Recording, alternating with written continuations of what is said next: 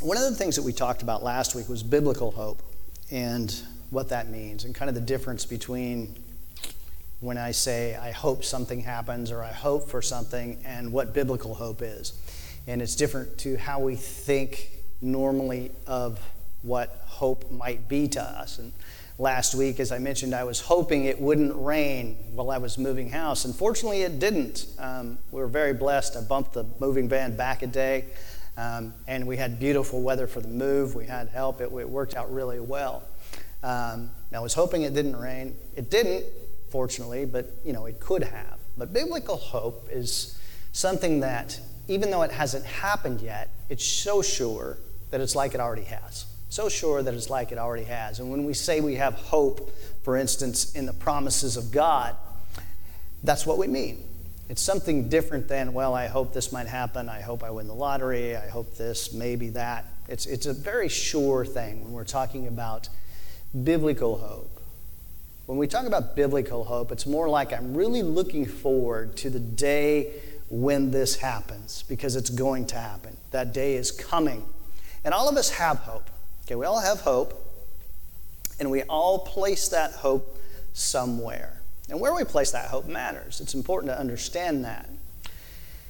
And in our society, in our culture, in Western culture, it's a very wealthy culture, and I think part of that leads us to place our hope in things like financial and material success.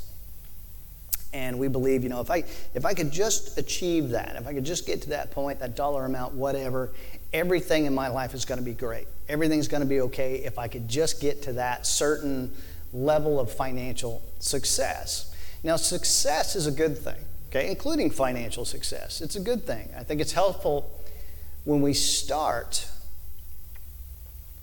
talking about hope to also talk about how we define success. If it's financial wealth for you, as an example, at what dollar amount do you say, okay, I've achieved success? I'm here, I've arrived, this is success. And then, when you have that number of dollars, what are you going to do with those dollars?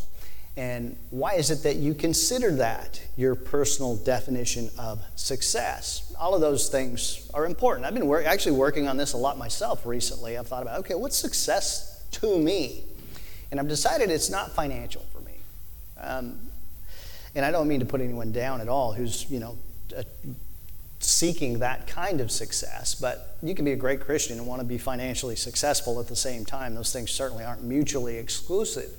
But for me, my definition of success is influence. Influence. To have respect so people will listen to me and allow me to help them in a way that's healthy to them personally, healthy to their family, and their community at large. And through my ministry, through my counseling, through my podcast, all these different things, I actually have the opportunity to influence people and hopefully do so in a good way.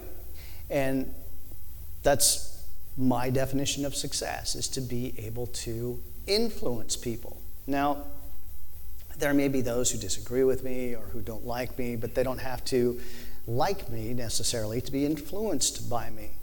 And I'm the kind of person who likes people to like me. I don't set out doing anything I do intending to upset people or cause them to dislike me. But unfortunately, sometimes that happens. But that's not part of my definition of success. So when that happens, it's not that big a deal. Now, as I talk about, okay, what do I think about as success? And I say, okay, influence, respect and influence. And now I know that someone listening, maybe online, maybe who's going to be listening to this a year from now, because these things hang out forever online, I know that somewhere someone is going to be listening to this and say, well, you're a pastor. Shouldn't your definition of success be following Jesus? And to that I would say, well, that's where hope comes in. That's where hope comes in. I think it's when we start to think about hope, it's a good thing to think about, okay, success, because success and hope are two different things. Because where I place my hope is going to shape my definition of success. So where my definition of success and where I place my hope are two separate things. They're two different things. But unfortunately, I'm afraid that many people conflate those. We place our hope in achieving whatever our definition of success is. If, for example, a person's definition of success is wealth, that's likely in our culture where they're also going to place their hope, is in wealth. That's where what they're going to trust, that's what they're going to hope in. And I think because we are so prone to conflating success and hope that sometimes as Christians we put a negative label on things that don't really deserve it. And sometimes we can even view some things as anti-spiritual. Me, for instance, someday I'd like to own a sports car. I'd like to drive a sports car. I'd like to own a sports car. And I just do. Just something I like. You know, some might say, well, that's worldly. You can't be a pastor and want a sports car. And I said, well, why not? Why can't I want a sports car? But there are all things we'd like to have. We'd all like to have. But whatever it is, you can want it. You can consider yourself successful if you get it, but you can't place your hope in it. If I place my hope in achieving that, I'll be forever disappointed. And that's why we should think about and define both success and hope, because they're two different things. We have a tendency to conflate them, and we have a tendency to place our hope in our definition of success. So I want you to ask yourself this morning as we talk about this, where have I placed my hope? Because if you put your hope in a temporal definition of success, you will be disappointed. Guaranteed. It's going to disappoint you. If my definition of success is to be respected and influence people, and I also place my hope in that, if someone disrespects me or doesn't listen to me or the amount of downloads I get drops or church attendance drops, I'll be crushed and I'll consider myself a failure if that's where I place my hope, because I've lost my hope if I do that. If a person's definition of success is financial success or wealth, and that's where they place their hope, if they experience a financial downturn or lose their wealth, they'll be disappointed, they'll be hurt, they'll be crushed. Or even if they do achieve it and they put their hope in that, they're going to think, well, this isn't what I hoped it would be, and they'll be disappointed. But for me, my hope is not in achieving influence. It's successful. I think that would be successful if I do that. But it's not where I place my hope. So when someone may be disrespectful or not influenced, I keep moving forward because that's not where I place my hope. I'm not overwhelmed by that. I'm not crushed by that. You know, we can have failures on the road to success, but if our hope fails us, that can be catastrophic. That can be catastrophic. And think about that. Where is your hope? Where have you placed it? Because you have it. You have it, and you've placed it somewhere.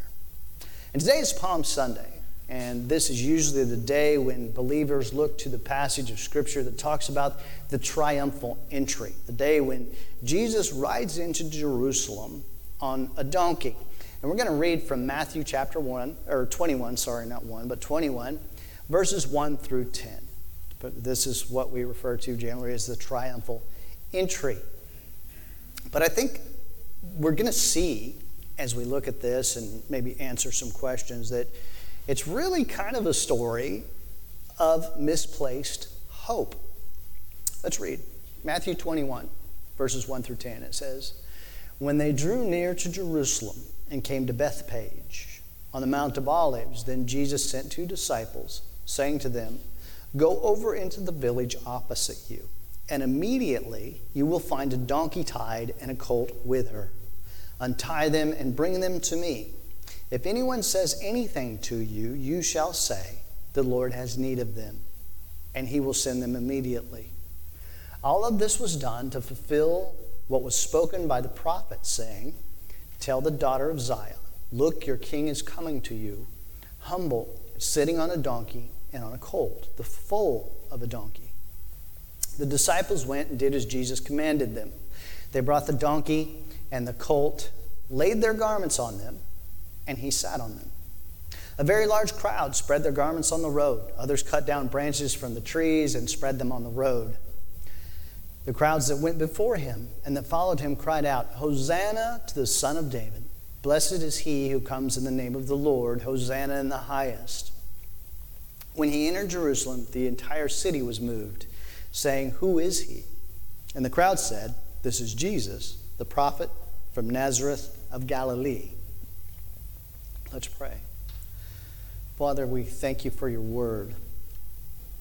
And as we hear it, I pray that you would just impress it upon us, that we would open ourselves to it, that we would learn from it, maybe set aside preconceived notions, biases, all those things as best we can so that you can teach us, that we'd be open to your leading, and we're thankful for Jesus. It's in his name that we pray. Amen. Well, this passage takes place not long before Jesus goes to the cross. And we read it, or when we read it, it's obviously that the whole city is excited to see Jerusalem, or Jesus ride in Jerusalem. There's all these people, they're shouting, "Hosanna," "Blessed is the Son of David," and they're throwing down garments and all these things for Jesus to ride on. And there's this big parade of people, some walking ahead of him, some coming along behind him. But it's a big, big event, and everybody, the whole city was moved by it, the Bible tells us. Everybody is excited. And then when you see this scene, you wonder why it's only a short time later that people are shouting, "Crucify him, crucify him." What happens between everyone being excited for Jesus to show up, and then it's not long and everybody's shouting, "Crucify him, crucify him," and then they're trading his life for that of a criminal. Well, I hope we can answer that question as to what happened, among others, as we look at a few different key items from this passage, things that are often overlooked, but very important. And I've got some items over here I'm going to share with you this morning. I've got my palm branch. I've got a palm branch, one of the items in this story that's actually quite important. And I've got an ordinary rock, a little bit dirty, sorry. Also quite important in the story. And I've got one more item. And that's a donkey. Usually the donkey only gets to see the light of day at Christmas time, but I went and dug him out of the nativity set this morning, so he gets to come out for Easter too. So we've got a donkey, a palm branch, and a rock. Pretty everyday things, but actually quite important parts of this narrative. And the first one of these is the donkey. The humble donkey. Jesus rides into Jerusalem on a donkey. And you may have heard this story before. If you've been in church at all, you likely have. But why did he ride into Jerusalem on a donkey? Why not just walk? He's been walking everywhere his whole life. And why a donkey? Why all of a sudden ride? Or if he's a coming king, why not a white stallion or a chariot or something like that? Well, that's because Jesus riding on a donkey is a fulfillment of a promise made by God, a fulfillment of prophecy of Zechariah. I like to call prophecy fulfillment of promises or hope realized. That's what prophecy is. It's a realization of the hope that God's people had been expecting his promised king to come to Jerusalem. And this, Matthew actually quotes Zechariah chapter 9, verse 9. And this is what he says. He says, "Rejoice greatly, O daughter." This is from Zechariah 9:9. "Rejoice greatly, O daughter of Zion, and cry aloud, O daughter of Jerusalem. See, your king is coming to you. He is righteous and able to deliver. He is humble and riding on a donkey, a colt, the offspring of a donkey." Now, God had made this promise long ago, long before this day, and people knew about this prophecy, and now here it is happening in front of them, and they're all excited about this. And it may seem a bit strange for Jesus to ride on a humble donkey, but when he does this, he knows this prophecy, and he's proclaiming himself to be the long-awaited king of Israel. So here comes the long-awaited king of Israel. Everybody's excited. They're throwing down their garments. They're shouting, "Hosanna." This is a realization of the hope that they've put in God's promise. See, it's like one of those things that God said it long ago, but it was so true, and it's like it had already happened. But they're waiting on this day, and here it's come. But as is often the case with these kinds of things, people miss the point. They missed the point. And unfortunately, they didn't understand what was actually happening here. They thought they did. And we can't be too hard on them because, they didn't have the New Testament like we do. We can look back and we can read and we can know exactly what's going on here. Jesus isn't going to end up on a throne. He's going to end up on the cross. Now, this is kind of what this is like. Everybody's excited when they see Jesus, and then, a week later he's on the cross and everybody's shouting, "Crucify him." This is kind of what this is like. Imagine you load your family in the car, and you take the kids and the dog, and you get in the car and you hop in, and everybody's excited. The kids are excited because you're driving towards Macca's. The kids love that place. I don't know why, but they do. But then when you're almost there, you don't stop, you just drive right on by. You drive right on by. And you go on to one of the best restaurants in town instead of Macca's. And the kids should be excited, right? Chef-prepared food, great restaurant. But the kids are going to be upset. They're going to be disappointed because you didn't stop at McDonald's. They don't want chef-prepared food. They want chicken nuggets. That's just what kids want. Even in a nice restaurant, that's what they order. That's what they want. Did you ever have something similar like that happen to you as a kid? It seems like I did. I can't remember exactly what, but there's something that, you're disappointed, even though you're really getting something better over here. And this is kind of like the story of when Jesus rode into Jerusalem on the donkey. Everyone's excited until they later find out that things aren't going the way that they thought they were going to go, that they hoped they would. And they hoped that Jesus would fix the world right now. He's going to come, and he's going to fix things. He's going to make things the way we want them. But that's not why Jesus had come. Now, another key item in this passage is the palm branch, which are a bit of a nemesis for some of us. Those things they're all over the yard. They fall in the pool. They're kind of a pain in the neck. But a palm branch. The crowd was waving palm branches, or at least tree branches of some sort. Really, the language there, it could be anything, but that's just semantics. It doesn't really matter. It's not that big a deal. We're going to say a palm branch. And they're throwing garments on the ground so Jesus can ride over them on his donkey. And what's the significance of this with the palm branches and the shouting and all this stuff going on?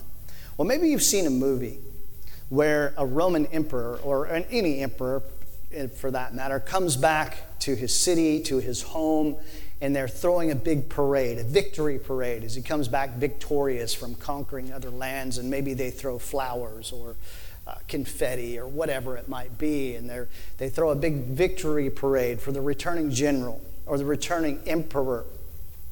And this is a similar kind of scene. This is what the people are thinking. They're throwing a victory parade for Jesus. This is fulfilled prophecy. This is a long-expected king that they've been waiting on. And he's going to come, and he's going to fix things, and he's going to cast off this oppressive Roman government that we don't like. And that's what people are thinking. This is a victory parade. Things are going to change. They're going to be different.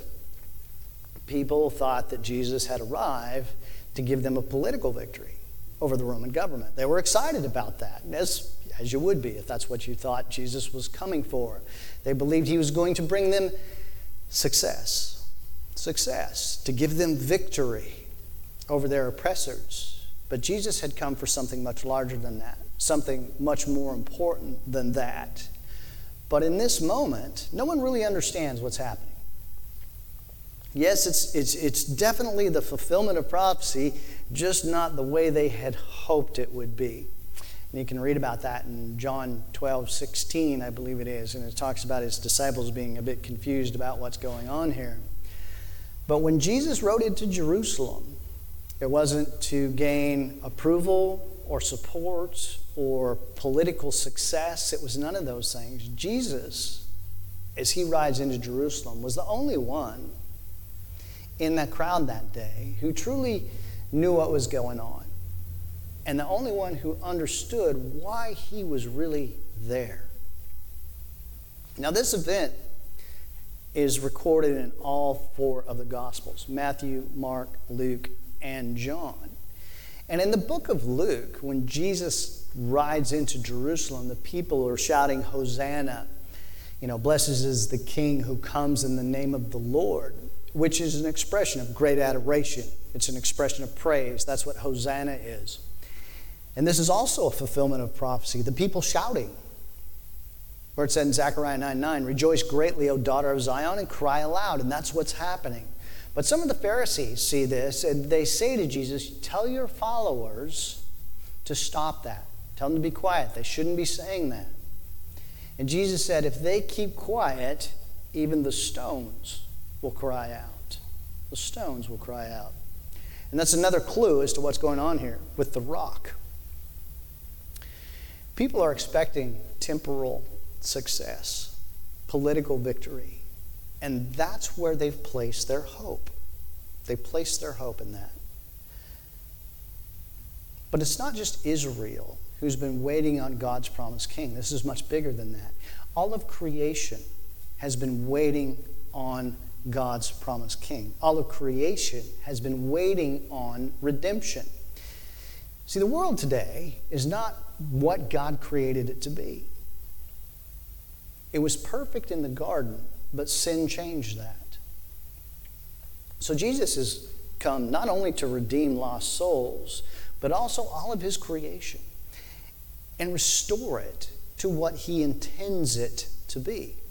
That's part of redemption. A donkey, a palm branch, and a rock. Often overlooked, but very important parts of the story, very important parts of the passage. Now, it wasn't that long between people shouting Hosanna and people shouting, crucify him. Set Barabbas free, crucify Jesus. Why is that? Why did that happen? It's because people had placed their hope in political success. They saw Jesus coming, they're shouting Hosanna, but their hope wasn't in him, it was in political success. And that led to a massive disappointment. A massive disappointment. When everyone is giving Jesus a victory parade, shouting Hosanna, praise God, here's the promised king, they aren't thinking about redemption. They're not thinking about God redeeming his creation. They're not thinking about him redeeming people from sin. They're thinking about what success meant to them in that moment, what the king was going to do for them and their situation with the Roman government. Have you ever taken the time to consider your own definition of success and where you place your hope? Because if you place it in the wrong place, it's going to be terribly disappointing. You thought about your calling, your purpose. How does that work out in your life? Where are you placing your hope? Now, if we measured Jesus by our cultural standards of success, or even the cultural standard of success by the day, he would be a miserable failure. People often think Jesus' purpose was to, today think his purpose was to teach people how to be a good person, which, he did teach about that. Or maybe they think he's a political figure, and we still often think that way today. But what a lowly trade to think of Jesus that way, like that's his purpose, that's why he came, that's what the king was there to do. It's like getting chicken nuggets when you could be eating chef-prepared food. And if you expect Jesus to fulfill your definition of earthly, worldly, temporal success, you're going to be disappointed. You're going to be disappointed. That's what everybody's doing in this passage. They're all excited. Their definition of success is an earthly king who is going to change their relationship with the Romans, not a heavenly king who is going to redeem their relationship with God. Two very different things. They weren't placing hope in Jesus. They were placing their hope in what they thought would be a great success. If Jesus is not first your hope, he's not your Savior or your King. The people shouting Hosanna didn't place their hope in Jesus. They placed their hope in what they thought he was going to do for them in the moment. This is a story of misplaced hope. Misplaced hope. All the right things were in place to show where hope should be. There's so many stories in the Bible like that. It's just fascinating when you read and you dig into all of this and you see these little things along the way that are all part of this, that are there to show you what this is really about. But their hope was misplaced.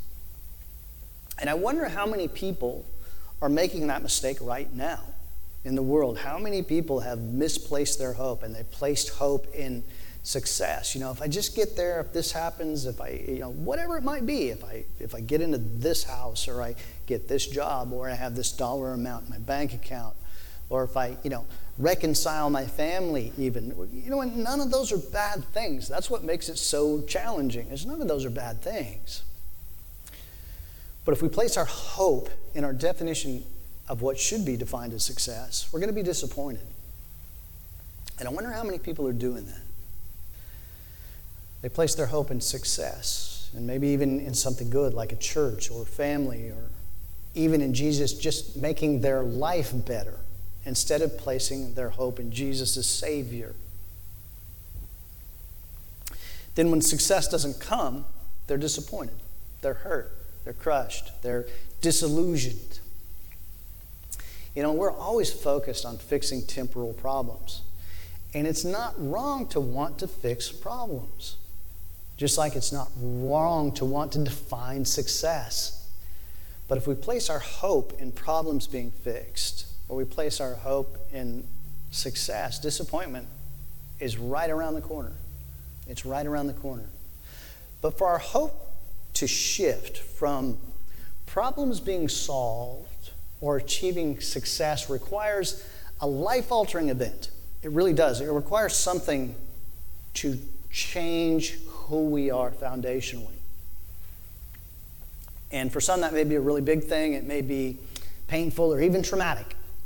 For others, it may be more smooth, more easy. But we need that time in our life where we become someone different than who we were before. The moment where we become what the Bible calls a new creation in Christ, where we no longer place our hope in success or fixing problems or gaining wealth, but where we place our hope is in nothing more than Jesus' blood, nothing less than Jesus' blood and his righteousness. Friday was day 12 of our 21 days of hope leading up to Easter. And in the notification in the email that went out that day was a challenge to share your hope story. And someone recently asked me to share about the time in my life when I came to know Jesus as my Savior, and that the time when I stopped placing my hope in success and earthly things. And I thought, I have a platform, I have influence, I'm going to use that to share my hope story. So I said, okay, instead of doing it on Friday, I'm going to wait and do it on Sunday. That moment in my life where there was a foundational change in who I am. And my hope story starts with my wife, Christine. She's a pivotal part of it. And I'm going to tell the family-friendly version of this story. But Christine, she came to know Jesus 10 years before me. 10 years before me.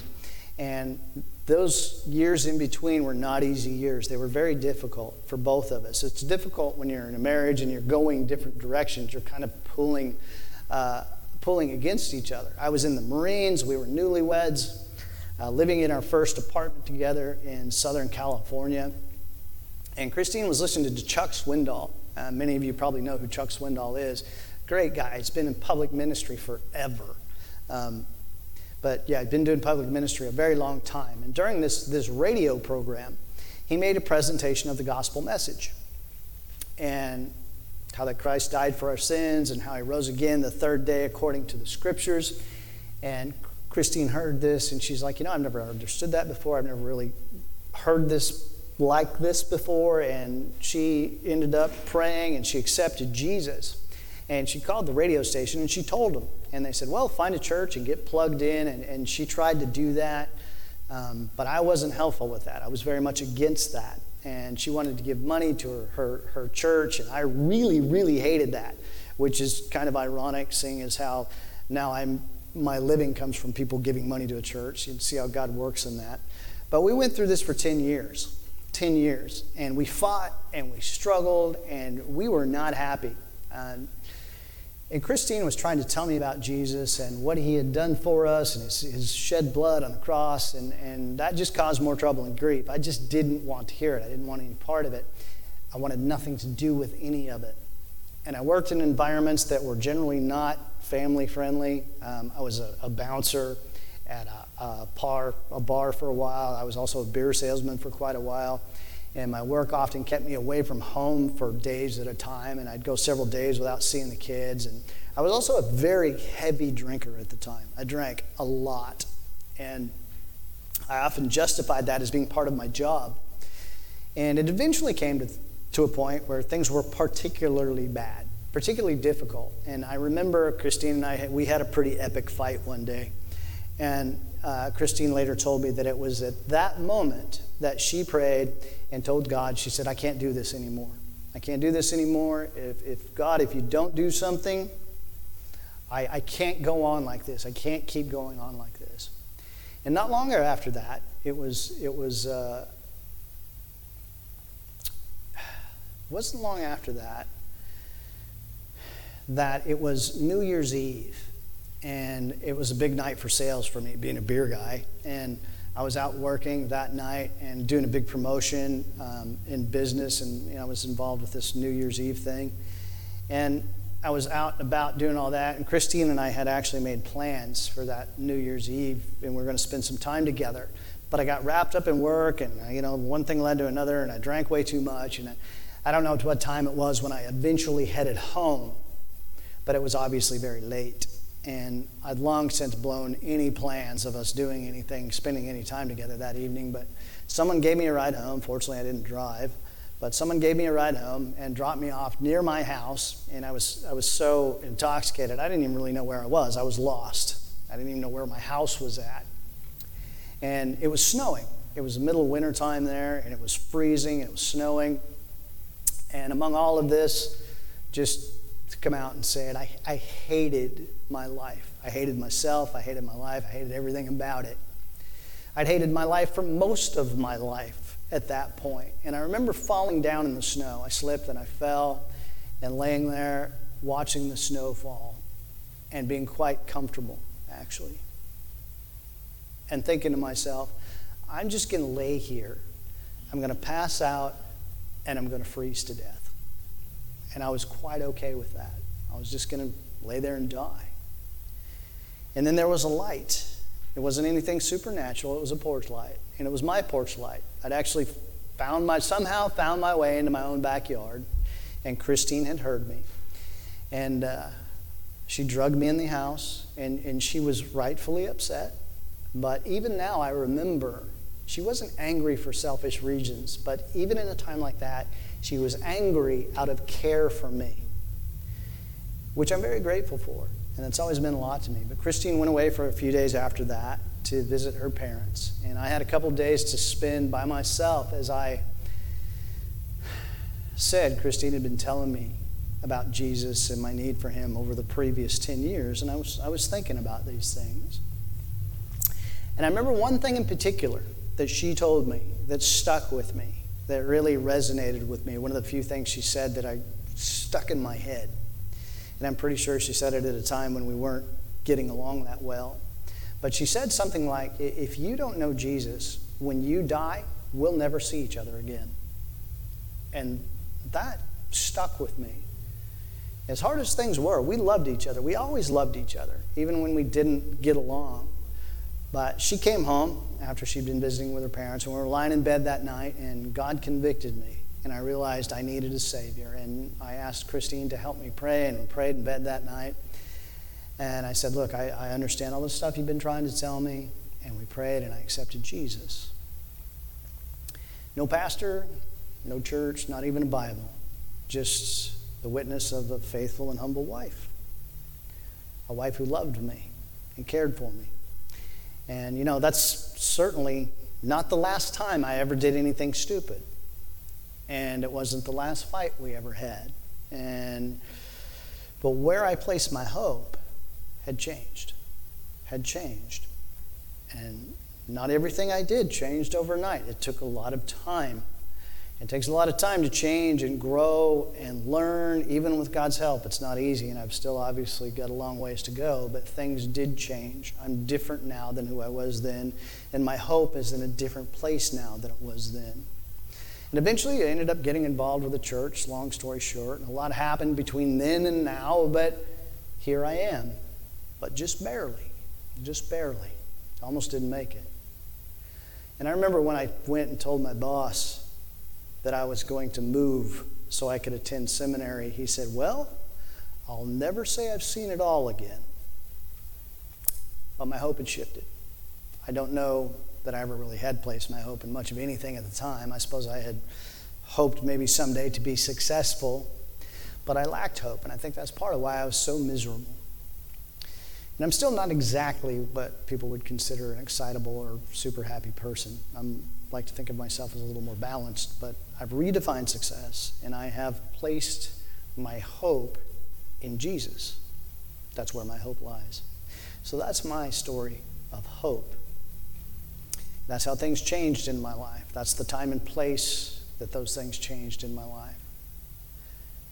And I hope that maybe that story resonates with someone and helps them understand the need for Jesus. If you're struggling with hope, where is my hope? If it's in temporal things, if it's in the things of this world, whatever it is, it doesn't matter. Another person, a job, a bank account, whatever it is, those things are only temporal. And ultimately, they're going to disappoint you. They just will. But Jesus won't. He won't disappoint you. And we all need a Savior. And if you don't have Jesus, you just don't have that. And I encourage you to think about that, wherever you placed your hope. And if it's not in Jesus, I encourage you to place it in Him. And you can do that right now. I'm going to ask you to stand. We're going to have a word of prayer to close out this morning. Let's pray. Lord, we come to you in prayer. I pray that you would convict us where we need convicting. Show us how you'd have us live. Show us where to place our hope. And I pray if someone doesn't know Jesus as Savior, that they would turn to Him now, recognizing that He's taking the sin of this world on Himself, and through His shed blood has redeemed us to our Heavenly Father. And Lord, we're just so grateful for this opportunity to come together to worship and to share hope. We're thankful for Jesus. It's in His name that we pray. Amen.